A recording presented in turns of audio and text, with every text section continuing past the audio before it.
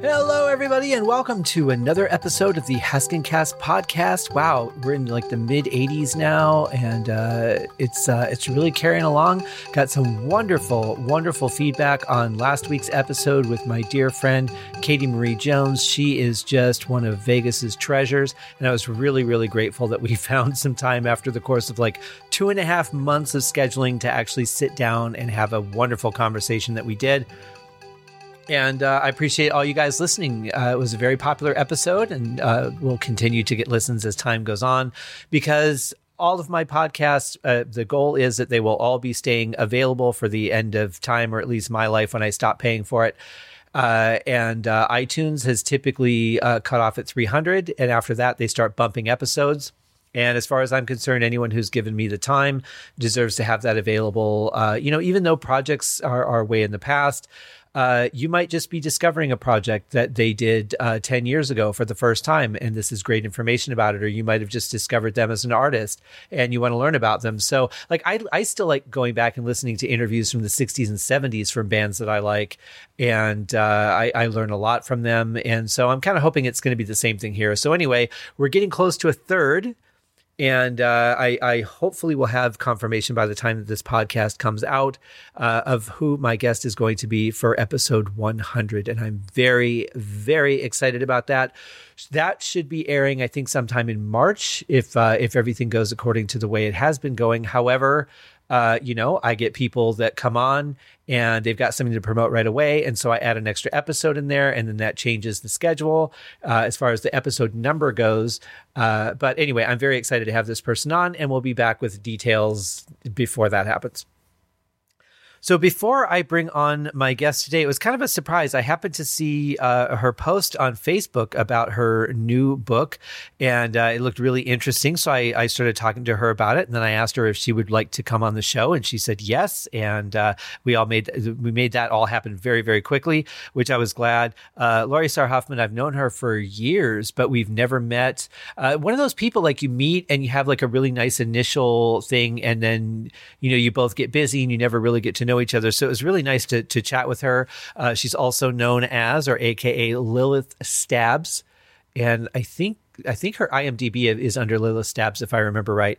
But she's done a bunch of movies. She's done all kinds of photo shoots and modeling and stuff. And we get into all of that.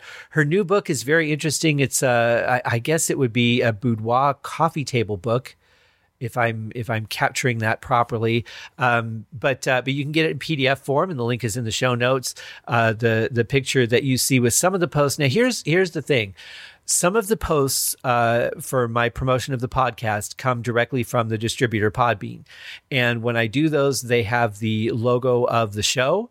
And then there's other posts that I do myself that go on like Instagram and the Haskincast podcast Facebook page. Those are pictures that I am sent by the artist, or they say, pick from one of these or whatever, and they send me a bunch. But that's sort of a difference. So if you're looking on either the Facebook fan page, or if you're looking on Instagram, or Pinterest, I should say, also Pinterest, you will see the picture that they sent me, which is one of the pictures from the book. Very beautiful, elegant picture, and it's really intriguing. Like, it's one of those photos that I want to know what's happening. Like, I want a scene created around this photo. Like, why is she looking in that direction? Why is she sitting this way? Why is she wearing that outfit? And I kind of want like a story to go with each one of those. But that's just the way that I tend to think. I'm not very much, if a picture interests me, I want to know, like, I want to create a story around it. And if it doesn't interest me, then just move on to the next one. But that's just me. And so she sent me over a lovely photo. So if you're not looking at that, check out my Instagram page. Sometimes I don't post it on Instagram the same day as the release. Sometimes it's a couple of days later, so that I do not bombard everybody with all the promotion at one time. I kind of spread it out a little bit. But Pinterest and the Haskincast podcast page are posted within like usually 30 minutes of the show coming to air at 7 p.m. on Wednesday Pacific time. So those should be available or shortly, depending on what time you're listening to the podcast. And then they stay in those photo albums. They just stay. So thank you so much to Laurie Starr Huffman, a.k.a. Lilith Stabs, for coming on the show. It's an amazing looking noir sort of photo book, and very, very classy. A lot of it is in black and white, which personally I really like that. I think color kind of just gives you the story or gives you a little bit more. I think black and white adds a little bit of mystery to it, and kind of for me at least, it sparks my imagination more than color does. But I don't know. I'd be curious to see what you guys think about that. Send me a note at scott@scotthaskin.com, or you can do it at any of the various venues. I don't know that I get all the notes. I typically see the notes on iTunes. I see the notes on obviously my website, the Facebook group, Pinterest, all that stuff. I don't know that I see all the notes for Spotify or Google Play. So if you're leaving me notes there and I haven't responded to them, I may not have seen them. So feel free to resend those to me at scott@scotthaskin.com or to any of those other locations where the show airs. Also, if you guys have any questions, any feedback, any guests that you want to see on the show, anything like that, go ahead and send me a note at that email. And, I will try to accommodate. Some of these people have some pretty heavy guards that it's pretty tough to get around. Hopefully, the longer that I do this and the more people that I bring on the show, they'll see more legitimacy in it, and they'll not just ignore the emails, or maybe they're not even getting them. I don't know, because if you don't get any kind of response or read receipt, you don't really know what happened. So, but I am trying, I'm reaching out. I've got some wonderful people that are going to be coming on the show, some interviews that I've already done, and some interviews that I've got lined up to do soon. But I've done all the interviews through the rest of the year, and I'm actually working on scheduling my New Year's Day podcast interview, and then we move into January. So very excited about all the positives that are going on here. Just a couple things before I bring on our guest. My newest video, Winter's Tale, is now available exclusively on YouTube right now. I will probably add it to some Facebook pages and stuff later, but for right now, it's just on my YouTube channel. That link is in the show notes. I wrote the song many, many years ago for a very dear friend of mine, and when we reconnected just a couple of years ago, I thought, it would be fun to revamp this song and kind of give it a bit of a modern sound for where I'm at now, as I'm trying to do with all of my older songs as I re-release them in the albums. And our reconnection just seemed like a good time to do it. And she was very happy with it, and I'm grateful. So I ended up taking some of the blizzard footage that happened earlier this year. I believe it was in February of 2019 when we had the blizzard here in Vegas. And I just sat out on my balcony and just filmed it for a little while. We don't see snow here very often, so it was kind of, it really felt out of place. It was so surreal to have snow going on here in the desert. But it does happen from time to time, and this was one of those nights. And of course, I got to grab the camera and capture some footage and then put it to music. So that's what I did. Also, one other thing I do have on my website at www.scotthaskin.com, I have the Mental Sauna 3 Christmas Inflection CDs are available. There are some left. Grab one of those. They are $10 plus $2 shipping anywhere in the world, and $5 of that purchase will be donated to Movies Making a Difference and help my dear friend Diana Davis. She works with people that are in really bad situations, that need shelter, that need to be removed from programming, whether it be a cult or a polygamous community, and she helps get them a plan to get out. And sometimes the people that are holding them hostage or programming them have been prosecuted. Others have admitted their guilt and sort of seems to just, finally realize the error of their ways or whatever. But she helps some people, and it's really important that this work continues. So I'm happy to do what I can. So that portion of the sale will go directly to her, for her to use for, things like clothing and help pay for shelter and food and things for these people. Sometimes people donate things, but they don't always. So they have to go to, I would imagine, places like Goodwill and find deals. I saw some people donated like mattresses and clothing and things, but they don't always get everything donated. So they have to pay for those things so that these people can start their life over and finally find some happiness and joy in the world and take some control of their life and make decisions for themselves and be away from the oppression and tyranny. And I fully support that. I think everybody has the right to have the opportunity to live a happy life. So that's on the website at www.scotthaskin.com. And lastly, thank you for all who have shared the podcast, who have liked it, who have left reviews, star ratings. anything like that, it really helps, and it means a lot because I can look at the download numbers and they're fairly consistent. They've been increasing quite a bit, but they haven't gone down at all, which is great. But it's always nice to see more than just the numbers. It's nice to hear when an episode really connects with somebody or whether they just enjoyed it a lot. Like I said, I got some great feedback on my episode last week with Katie Marie. So keep that coming because it means a lot to me. It helps spread the word about the podcast. And the more that the word spreads, the more feedback I get, the more notoriety the show gets, the more that other people are going to be interested in coming on the show because they see some validity in it. And I want to bring you more guests. I've got some pretty big ambitions. Some of them have been promised and some of them I'm still working on. But I'm very excited to watch 2020 unfold. I'm not sure on the timing of some of these episodes because they deal with artist releases, and I haven't been given those dates yet, but they are forthcoming. So thank you guys very much. Please continue to do that. Write me if you have any questions, feedback, whatever. I'm always happy to take some time and talk to anybody who's been listening to the show or who wants to get into it. Thank you guys very, very much, and cheers.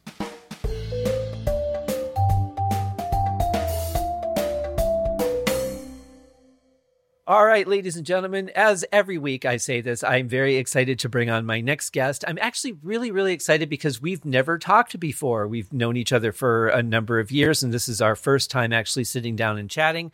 And I'm very excited about her new book, Noir, Lilith Stabb's Photobook. And this is a pretty amazing feat just to put this whole thing together and get it out there. And it's a really brave thing to do. I'm really excited. Let's bring her onto the show, ladies and gentlemen. Laurie Starr Huffman, a.k.a. Lilith Stabs. Lilith, how are you today? I'm great. How are you? I'm doing wonderful. Thank you. Do you prefer Laurie or Lilith? I answer to either one. I answer to a number of things myself, and some of them are not as pleasant. Well, congratulations on your new book. Let's talk about this. Let's actually talk about you a little bit before we get into the book. You are a model. You're an actress. You have all kinds of stuff coming up. What is is there one that you prefer over the other, or do you just love doing it all? I love doing it all, but I mean, I do like a ton of photos. So, I've always got I'll see something when I'm out and I make that my photo prop, Right. Just like locations and different things.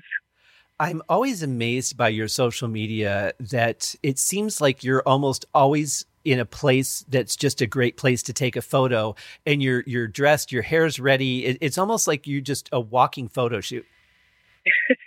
Yeah, I mean, I'd shoot more if I had somebody around, like a creative partner that was around all the time. But I don't have that at the moment, so I shoot when I can. Sure. Well, you always find these wonderful backgrounds. And I mean, you live in California, and California is a very cultural and colorful place. But it just seems like you find these locations that I've never seen in any other picture that just are really suited for you to take a photo. Yeah, constantly. Like I said, I see things everywhere, just on a daily basis out, driving, running errands. I see things. And I like that. There are the models that will just, they're good for showing up and doing the right thing and taking the right picture. And then there's the other kind of model, which is also sort of the visionary that creates the scenario. And I have to say, you're definitely the latter. Well, thank you. Thank you. Sure. I mean, I also enjoy taking pictures of other people, too. So, I mean, it's not always just me. Sometimes I like to shoot other people as well. Well, is it when you're on the other side of the camera, do you think, if I were in the picture, here's what I would be doing? Sometimes, yes. And when I'm not behind the camera, when somebody else is, it can sometimes get frustrating for me because I'm thinking, sometimes I'll be like frowning, are they getting the shot I want? Right. Because then I'm really disappointed if I look and I see that they didn't. Right. Well, and I'm not good at directing people. I'm good at saying, yeah, I would have done that differently, but I'm not good at directing people to get that result. Is that something that you feel really comfortable with? Yeah, I'll tell them, you should probably be standing about right here to get the shot that I'm trying to get. Just a little hint. Right. You do understand that you're in the shade. Can you come out maybe where the sun is and we can get a right? shot of Yeah, your like face sometimes or I'll actually just take a picture. I'll say, "See this? Can you stand right here?"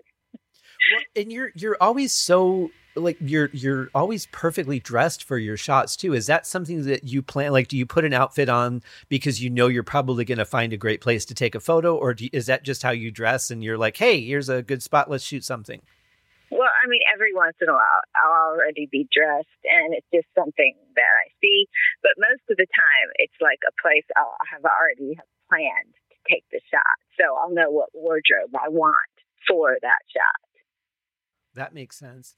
And you have a really interesting style. It's like there's something about you that's always recognizable, yet at the same time, you really have a variety of looks. Mm-hmm. I really like that. Yeah, I like to change it up, and sometimes I like to throw in like a vintage vibe with something modern. Well, it's good to mix it up too. And I see so many people posting photos that are really just the same thing over and over and over. And, you know, they may have a different outfit on or a different location, but it really feels like they just took the exact same thing and just changed sets. And It seems like everything I've seen from you, it's fresh and new every time. And I really appreciate that. No, thank you. Especially for as many photos as you post, it seems like you would have run out of stuff by now. Oh, no, it's always like backed up in my mind how many other things I need to shoot. That's good. Well, they say the same thing about us as musicians too. They say, you know, everything's been written already. What else is there left to write? And yet we always find some new way of doing things or some different thing and to keep it fresh and interesting. So I'm glad that you have that creative side of you. Right. Definitely. I know what you mean because I have done some songwriting, and so I know what you mean with the music as well. Yeah, sure. There's always a way to come up with something new. Yeah. And I can understand that. There's only so many notes. There's only so many scales. There's only so many modes. I get that. But there's so many different tempos and different articulations and different, accents and things that I really think, yes, from a mathematical standpoint, it's limited, I suppose. But it's such a huge number that I don't really think it matters that much. Right. And then when you throw in the lyric side of it and what you're saying, of course, you can add that, lends to it as well. Right. Everything can be so different because of that. What kind of songs do you like to write? Is there a particular style or lyrical content? Probably just, basically rock is probably what would be best to describe what I do. Yeah. Do you sing as well? I'm not a great singer. I consider myself more of a vocalist. Yeah, I don't consider myself either. It's just easier. It's less painful. I have done some backup on some different people's things, and I've done a little bit of singing here and there. Well, and you're in a great location for that kind of stuff because there's so many different facets of the artistic community that you can really kind of jump from one thing to another and really keep it fresh. And do you ever find that things kind of get stale, or do you find that you always have something different to do? Well, I always have things I want to do, yeah. But if it's going to require more than just me, sometimes it's frustrating if I don't have someone around that's capable of doing the other stuff that needs to be done. Yeah, and it's a shame that we're limited by things like that. And I think that there's certainly a lot of opportunity to do things ourselves, but especially taking a photo at anything more than a 5-foot range, it gets tricky. I mean, it's so easy to think that you have the shot lined up right, and then you take the picture and you find out you don't, and 3 hours later the sun's gone down and it's still not there. Right. Yeah. Right. I could appreciate that because sometimes I could use another musician or a singer or something to be at my at the ready, I suppose, to be able to pitch in and help. And it is hard to find people that have the time because we're all busy as artists. But right. It would be nice to see some more trade-off. Mm-hmm. Definitely. Yeah. So let's talk about your world of acting, because I'm not surprised that you said that you like to do rock, because as an actress who's been in a lot of horror films, that seems to be about the right genre, rock or punk. Right. Was horror something that you specifically went into, or did that just kind of happen? No, I specifically wanted to. So I did a little networking at conventions, and then that, basically happened from doing that. Yeah. It's such a fun genre, though, isn't it? Yes, it is. I mean, you can be really, really well known in that genre, and nobody else knows who you are. Like, Right. it's like, well, I've done these 20 movies, but hey, only those people that are, and then it seems like people, every few years there'll be new fans, and those new fans don't even know you. Right. But then that's a great opportunity for them to get to go back and watch your catalog and discover all the things that you've done. Right. Is there a character that in particular was one that really sticks out in your mind as being one that you would love to play again if you could? I always feel like people ask me, okay, well, which was your favorite that you've done? I feel like I haven't done my favorite yet. Ooh. I feel like because I have ideas of my own and some things I'd like to shoot. So I feel like one of those projects, if I got that done, would be my favorite. I like that because that really leads a lot of open territory for the future. Right. Yeah. And that's something that you're going to be getting back into, right? Because you've taken a little bit of a hiatus from acting to do other projects, but you've got some stuff coming up. Right. Well, I had a lot of personal life stuff going on for a few years. Yeah. That's kind of why the big break in my acting stuff. So I didn't retire. I just was gone for a bit. Sure. Yeah. And that's understandable. It's life sometimes does get in the way of our art. I think that but it's obvious that it's such a part of you that you want to come back to it. Right. Yeah. I mean, other than circumstance, I can't imagine spending my time doing anything else. And no matter how much I do, I'll be doing it until it's, I take my very last breath. Right. Definitely. Yeah. How soon before you'll be starting another movie project? Do you know at this point? I don't know yet, but I definitely think in 2020 some things should be coming up. Oh, good. Well, we're almost there. Yes, that is true. It is closer than we think. Now, you write music. Do you write film or stories as well? Well, the film I could write if I had an idea that it was actually going to get done. I know so many people that, they'll do these scripts and then nothing happens. Yeah. Because they don't have the money or they don't have the people to work on it, or just there's so much in the way that they can't get it done. And I don't want to be one of those people. Right. Yeah, I think the thing is, though, is that if you just go for it, if you give it everything that you have, and if it doesn't work out, that's okay. You can take what you've learned on that and move it to the next project. Maybe the next project will go. I think there's always value in it if you can find it. But it's also easy to let that just kind of decimate you and go, you know what? I've written 5 things and none of them have gone anywhere. We haven't even shot one. That does get right. That would be frustrating. Mm-hmm. Yeah. For sure. I've scored a lot of projects that never got finished. And especially when you're that close, when you're in post-production and you're actually at the point where you're adding the music, and for it to not cross that finish line when you're so close, that is a very frustrating part of the business for sure. Yes. Well, I'm really excited about this book. Explain kind of what people are getting into with this one. Well, it's going to be a lot of black and white and a lot of lingerie style photography. I really like pantyhose, and the hosiery thing has been something I've always liked. Mm-hmm. And I'm doing a lot more photos that revolve around that. Yeah. Even just looking at the cover of the book, and the link, of course, is in the show notes for you guys that are listening. It's such an intriguing photo. How did you pick that outfit and that picture to be the cover? Well, it was one of the shots that we liked the best from that shoot. So it worked well, I think, also for the cover because of that, obviously. Sure, yeah. Yeah. It's a great shot, so intriguing, and especially with, I think the mask was a really nice touch too, because it adds just another layer of mystery to the picture. Mm-hmm.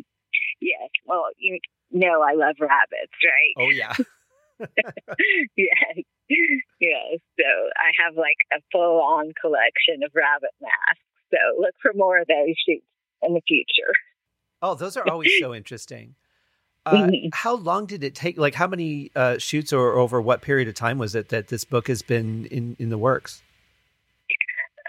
Probably a few different shoots at different times, like a couple months apart. And was it something that it was you really planned things ahead to the detail, or was it something that you said, you know what, I'm feeling this, let's shoot it? I think it happened pretty much after we realized the amount of photos we actually had was worthwhile to do this for. Did a lot end up not making it into the book? Well, yeah, there's always some that you just don't use. Mm-hmm. For sure. Is there one theme overall, or is it just a series, like a succession of shots? Yeah, it's more like different succession. Not an easy word I picked to say, is it? Yes. Yeah, it's really cool, and I think it's a bold thing to put out into the world. I think it takes a certain element of confidence and bravery and determination to just kind of expose yourself that way. And do you find it difficult at times to do those shoots, or is it something that just really comes naturally to you now? I think it really comes naturally to me now. I mean, I'm really glad that I, at my age, can still do that kind of stuff. Mm-hmm. And I mean, I'm at an age where a lot of people start not doing that stuff. Sure. You know? Was there a time where you looked at these and thought, you know what, maybe I shouldn't do this. Maybe I shouldn't. Did you have some doubts at some point? Not really. Oh, good. Did you set out to do the book when you started these shoots, or did you just start doing the shoots and go, you know, we could do something with this? No, we didn't start out with that because it was mainly we started out to do stuff for the comic book stuff. Mm-hmm. And then once we were, doing more and more shoots and more outfit and wardrobe changes, so, that's when it became like, oh, well, we could do a coffee table style book of this. And I think that's exactly it. I love the coffee table book idea. I love the idea that you could just, you want something that's going to make you smile, and you can just pick up the book and open it up to any random page and find something. And I've always loved that about coffee table books. But the noir style, I love that you chose black and white for most of it, because I think that that's far more intriguing than color. Right. I do too. I think you get enough of the sense, like, what it would look like if it was in color, but this gives it just a different dimension. I think it brings out more than color does. Yes, I agree. Yeah. Good choice on that. Was there like a particular strategy for, okay, I'm going to wear this outfit and I'm going to use that room, or was it kind of just come together? That one kind of just came together. Because, I mean, when I'm shooting like more of the lingerie type stuff, obviously you're going to be more limited on where you can shoot it. Sure. Yeah. So that was like the room that I chose for that. Mm-hmm. Well, and you have to be somewhere where you're going to be comfortable as well. Right. I mean, a lot of people will take shots where they're not comfortable, and I don't mean you can't do that, but especially if you're shooting something that has a little bit more of an intimacy to it, you don't want to be shooting that, at the library. Right. At least not during open hours. Anyway. Well, I mean, I might do that if they'd let me. Well, there's that brave and bold part I was talking about. Right. No, that's very cool. And so what is it that you want people to, I guess, when they look at the book, what is it that you want people to feel? What do you want them to be, experiencing while they're looking at the pictures?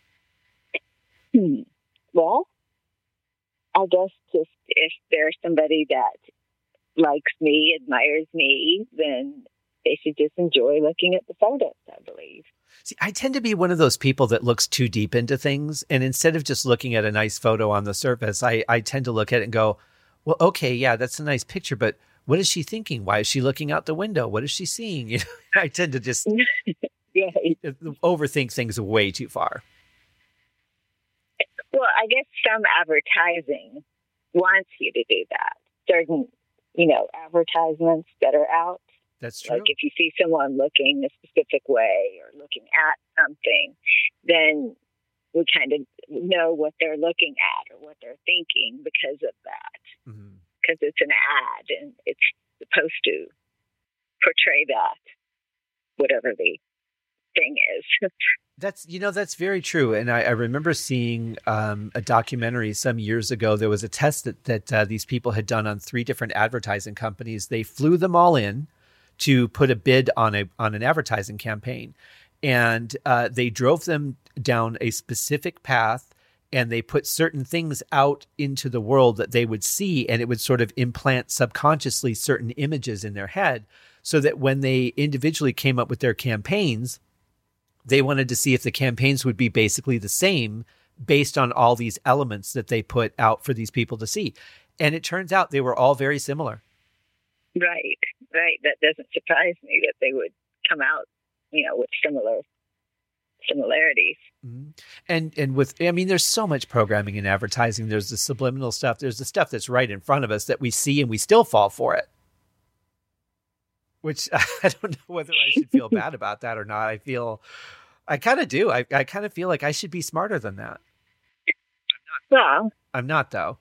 Yeah, I know. But I always think, as far as advertising goes, I guess I'm kind of not your normal person, because as far as sales, like in a store or a car lot or something, no one can sell me anything because I already know what I want. Sure.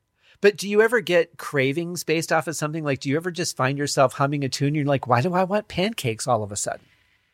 Well, I don't know. I think that I do find myself like with music stuck in my mind, like something, like if you hear a song once, a certain song once, it's going to be stuck in your mind for like a week. Oh, sure. And if it's associated with a product, that's where they get you. And I remember watching, I think it was The Incredible Shrinking Woman, and her husband worked for, Lily Tomlin's husband worked for some advertising agency, and they did this commercial for a product called Galaxy Glue. And the jingle was just one of those things that you just get stuck in your head, and you'll be driving down the road and you'll be like, da, da, da, da, da, da, da. And you don't know where it's coming from. And you're like, why is this stuck in my head? I mean, they're very, very good at that. But in a book, you have to do that without any of those other mediums. You have to draw people into a picture. You have to make it interesting and something that they're going to want to kind of dig into a little bit. That's really not an easy thing to do. Right. I know. I agree. I find that so many photos are really just that. They're just photos, and they're not, I guess I personally kind of want a story. I want something to at least imagine a little bit of what's going on behind it. Like, I could look at the cover and go, well, she probably came home from work. She had a really tough day, and she just wants to be empowered and feel good and sexy and have, her rabbit ears or her mask on and really just kind of wash off the day. But somebody else might look at that and go, you know what? She's just ready for some good loving. Yes, you never know what people think, right? Right. But I think that's part of the interesting thing, is that you could have one picture that 100 different people look at and get 100 different ideas of what that picture is about. Right. Yes, you can. But is there something that you specifically want people to feel in any of the pictures, or are you really just, as long as they feel something, as long as they enjoy it, I'm happy? Right. As long as they feel something and enjoy it. Mm-hmm. That's good with me. See, I tend to do that with my instrumental music. Like I might have a certain thing that I'm picturing when I write it. Like I might be thinking about flying or being under the sea or being on the beach. And I don't care if anybody necessarily thinks of that specific thing when they listen, as long as it stirs some sort of emotion and makes them happy or makes them feel something. I think I've won. Right. But photos they're so personal, don't you think? Yes, I do. I do think they are. Was there anything that you thought when you were looking back at any of the shoots that you did that you thought, you know what, this is a little too much. I'm not going to put it in the book. Not really, because I mean, there's certain things I just don't do as far as photos go. Sure. So I don't have to censor myself. I mean, I always feel certain photos, certain shots are better than others. Sure.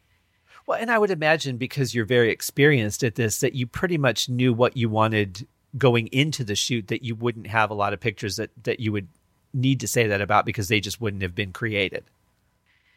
Well, to an extent, yes. But I mean, like, even like somebody that has the greatest physical perfection on earth, you take 50 photos of them, and only some of the photos are going to be ones that you'd want to use. Oh, of course. Yeah. Yeah. Well, and that's the beauty of it, is that you have so many to choose from, and even the slightest difference in angle can really change the feel of the picture. Right. You know, or the especially sunlight really has an impact on that too, the way it might come through a window, and it might just cross a part of your shoulder that really just makes the picture interesting. But if that same light was on your neck instead, it might not be anything at all. And that's what I love about photography. Yes. I know what you mean. Mm-hmm. So what was the initial attraction to doing it as a lingerie shoot? I guess because, I mean, obviously I've been doing that, since the 80s or 90s, but a lot of my stuff maybe didn't show quite as much. Yeah. Well, there wasn't as much exposure back then either. I mean, now it's so easy to get material out there, but now we're also buried in the element of the fact that anybody can just get material out there. Right. Do you find it hard to cut through that sort of social media cloud? No, I mean, the social media thing's been weird because, back, when the first stuff that started was, everybody was on MySpace for a while, right? And then that one, I'm kind of surprised that people left it and went to Facebook, because Facebook was a lot more limiting.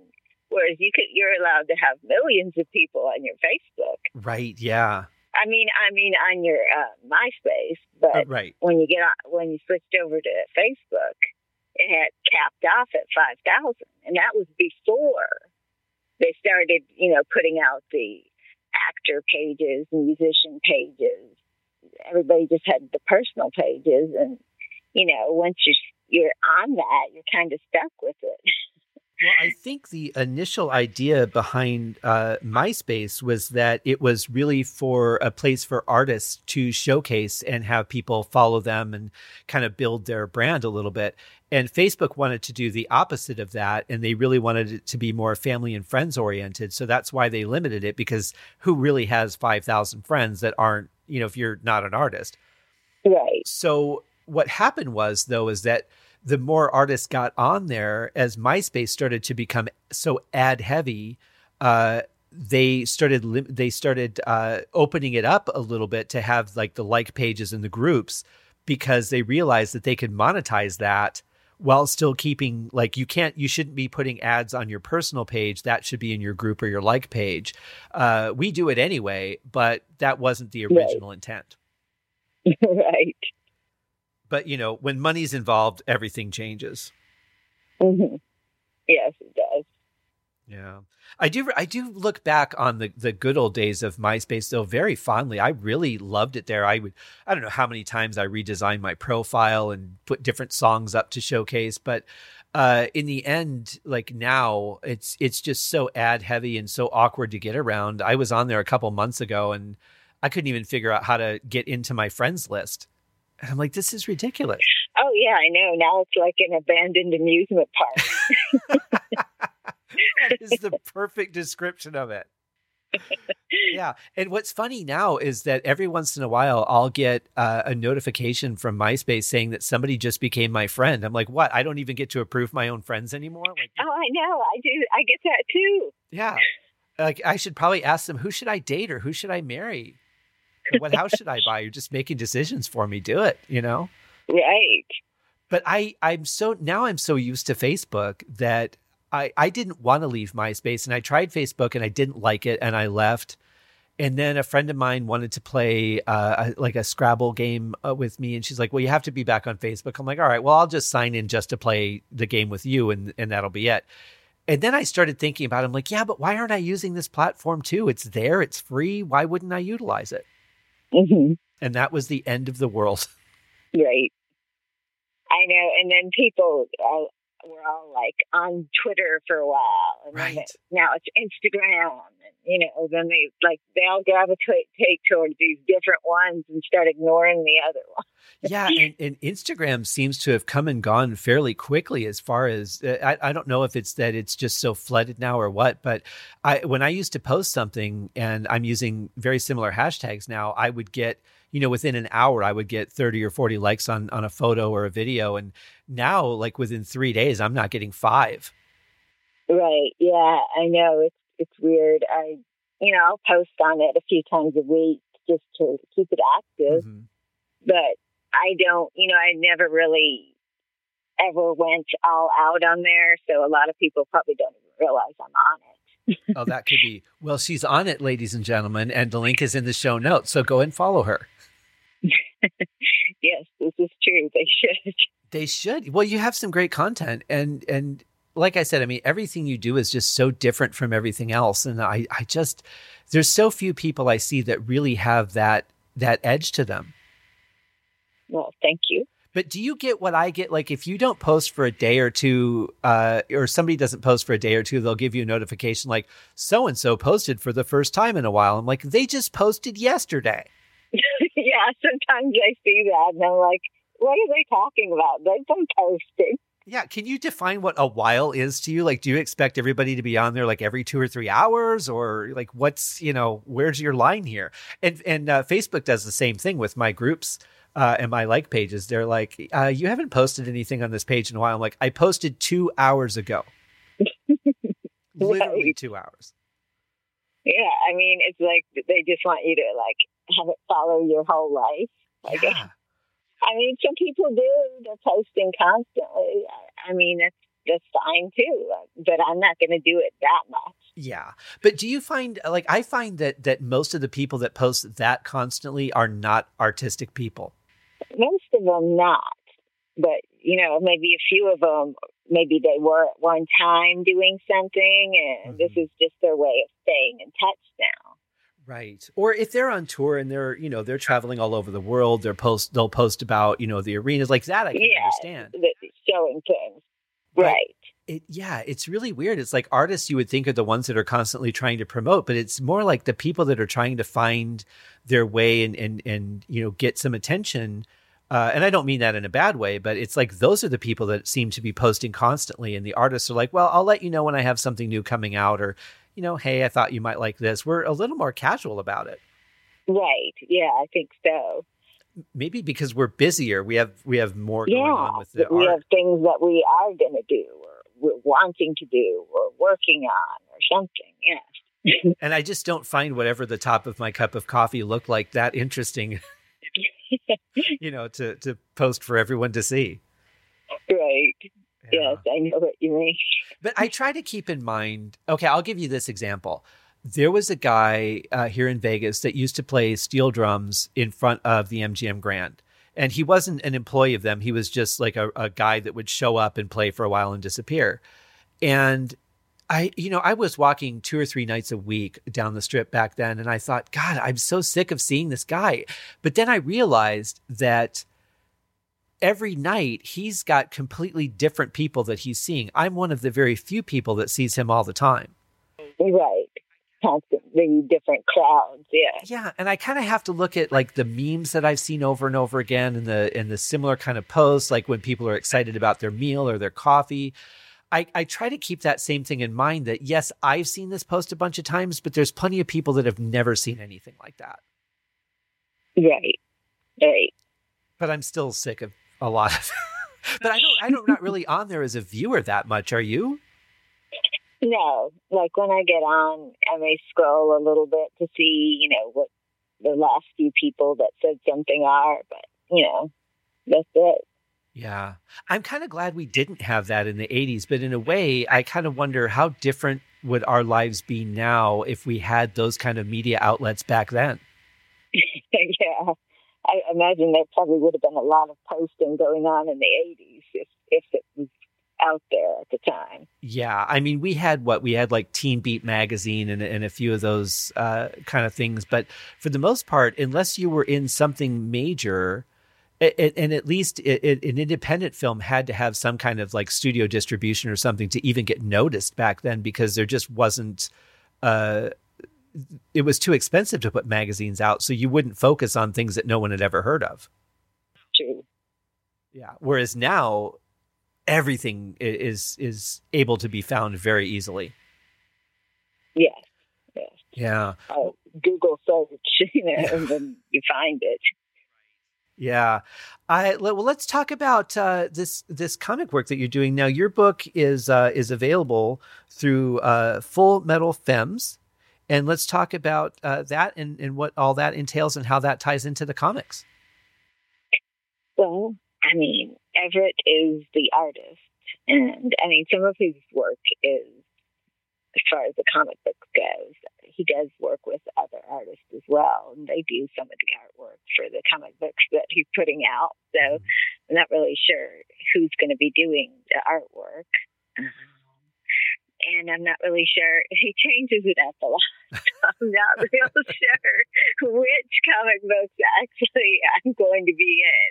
He said, I might use your character in a few different ones, but you'll just be your character, obviously, Lilith, Sure. So I can't really name a specific title, what I'm doing in it, or anything.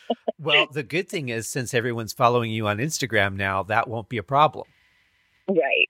When I find out different details, of course, I will put notices up about that. Right. Do you have any control or say so over what happens to your character? Like, do they have to approve certain things from you to use your likeness?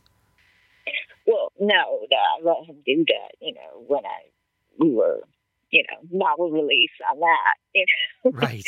Yeah. So, like, I mean, it's a character, so I'm particularly not going to flip out if it does something I wouldn't do. How dare you make my character do that? I would never do that. Well, plus it's a comic book. I'm sure there's plenty of things that would go on that you would never have a real life application for. Right. Yeah. But that's really cool, though, that somebody wants to take a character that you've created and immortalize them in a story, and that they're inspired by you. How did that feel to you when they first approached you? Oh, well, I've always liked that. I've always, enjoyed doing stuff, appearing in comic books and stuff. I did some back in the late 90s, early 2000s. Those were Everett's as well. And then there was a couple other ones, too. But, yeah, I mean, I've always liked that. It's great to be immortalized that way. Oh, sure. And having, being that you've known Evan for so long, I mean, obviously you have full trust with him now. Right, I do. What was it like for you the first time that you saw a comic that you were in? Oh, it was great. I mean, a proud moment, Mm-hmm. You're like, finally, because, you think about it probably a few years before you do that, you're like, God, I'd really like to do that. and then it happens. I'm like, wow, because I had wanted to do the comic book thing, and I'd wanted to do the horror movie thing, and basically got into both right around the same time, late 90s. And that was such a great time for horror movies, too. Yes, it was. Well, it's almost always been a good time for horror movies, though. I know, yeah. But they have gone through some cycles where it's like, the Saw thing was really big for a while, and it was all about the torture movies. And, I don't mind if it makes sense to the story, but when they're doing things, I think that's just to be, let's see how far we can take it. And like it gets beyond the story, it loses me a little bit. Right, yeah. The horror stuff does go through phases like that, where it's, a lot of slasher type stuff, or a lot of torture type stuff, or just tons of sequels, Right. It's almost like they're like, hey, there's a gold mine right now. Let's try and get everything we can out of it, and then we'll move on to the next thing. Right. I like movies that are more psychological, I think, than just the I don't mind the direct gore, and I kind of really love that as a kid. But as I've gotten older, I guess I've hopefully developed a little more intellectually, and you got to give me at least a good story with it. Right. Or at least something that I can't figure out the ending in the first 10 minutes of the film. Indeed. Because they're typically very straightforward. But I still love them. I mean, I love the idea of new things being developed. Like I remember when I saw The Human Centipede, I loved that movie because it was not a concept that had ever been touched at all. It was something that was incredibly new. And having grown up on movies like The Exorcist and Halloween and the Texas Chainsaw Massacre and so many replications of those movies, I just thought it was really good to see something completely fresh. Right. It was completely different, definitely. Yeah. I mean, it ruined my life for about a year, but but that's okay. That's why we watch those things, I suppose. Right. Yeah. So how did you come up with the character of Lilith, though? Well, back in the late 90s, I did a little bit of professional domination, and I used Lilith as the name that I chose, and then I heard somebody saying a last name that I thought was Stabs, but it wasn't, and then I was like, ooh, that would go very well with Lilith. So I just took that as my name. Yeah. Well, I love when things happen organically like that. Yes. It can be the best. Oh, sure.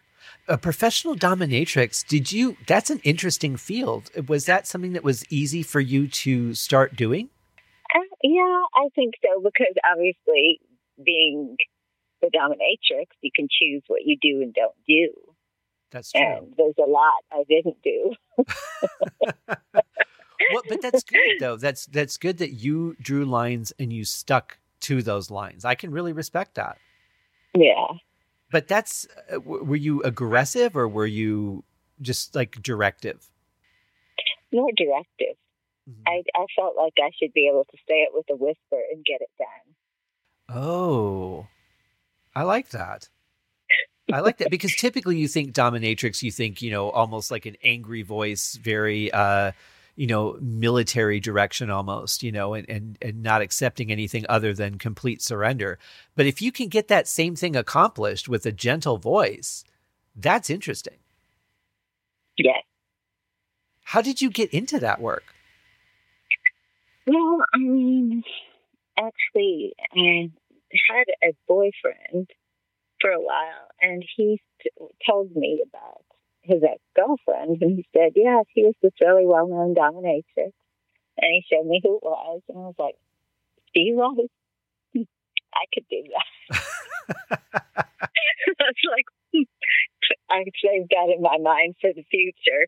I also kind of got the comic book idea from him, too, because he was a collector of comic books. Oh, and I looked through his stuff, and I was like, I'd like my own comic book. Isn't it amazing how one person can have such an effect on the direction of our entire lives? Even just one casual conversation can lead to a completely different direction than we would have ever considered without that. Right. And they're not suggesting it to you. It's just coming from that. It's odd. Well, I think that's part of the creative side of us, though, don't you? I mean, everything that you see that you're exposed to, the first question goes to, how can I do something with that? Right. Yes. Instead of, oh, that's neat, I've never seen that before, we're like immediately turning into a product. Right. That drives me nuts sometimes. Well, I guess that's the difference between people who just don't do creative stuff. They probably look at it and think, oh, that's interesting. But the creative people that want to do stuff look at it and they're like, oh, I like that. Maybe I can do something with something like this, but my own thing. Right. And we can't shut that off. I've tried to just go out and not not really think too deeply about anything and not find opportunities, like just take a walk and enjoy nature. But I find that even when that happens, I hear a different rhythm in my footsteps or the way that the birds are making their sounds. And I'm starting to turn that into a song.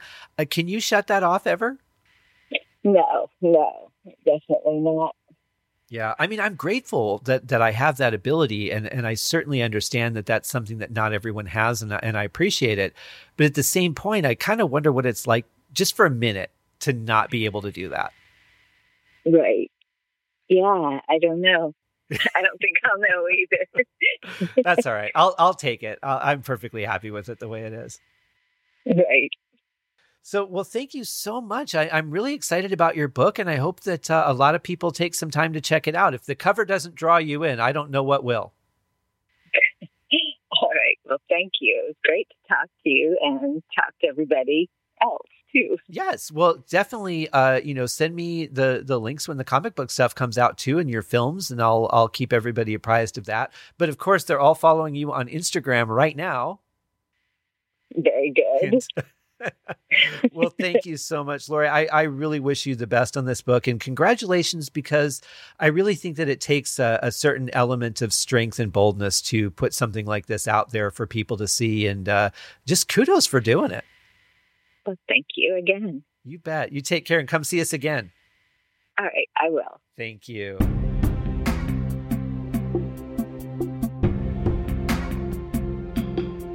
I hope you guys enjoyed my interview with my dear friend Laurie Starr Huffman, a.k.a. Lilith Stabs. Her book is available. The link is down below, and you can get it in PDF form, which means you don't have to wait for it to ship to you. You can just get it pretty quick. So thank you guys. Join me again next week. I will be back Wednesday at 7 p.m. Pacific time, even if I can't say it. And I really appreciate you guys coming aboard for another show. Give Lilith some love, and check out her movies. She's got quite a few. So, and looking forward to seeing what she does in the future. Thanks, guys. Remember to share, star ratings, reviews if you have a moment. Definitely very much appreciated. Shout outs to my friends at the Deep Purple Podcast, as well as the Levity Show. Thank you, guys. Have a great week.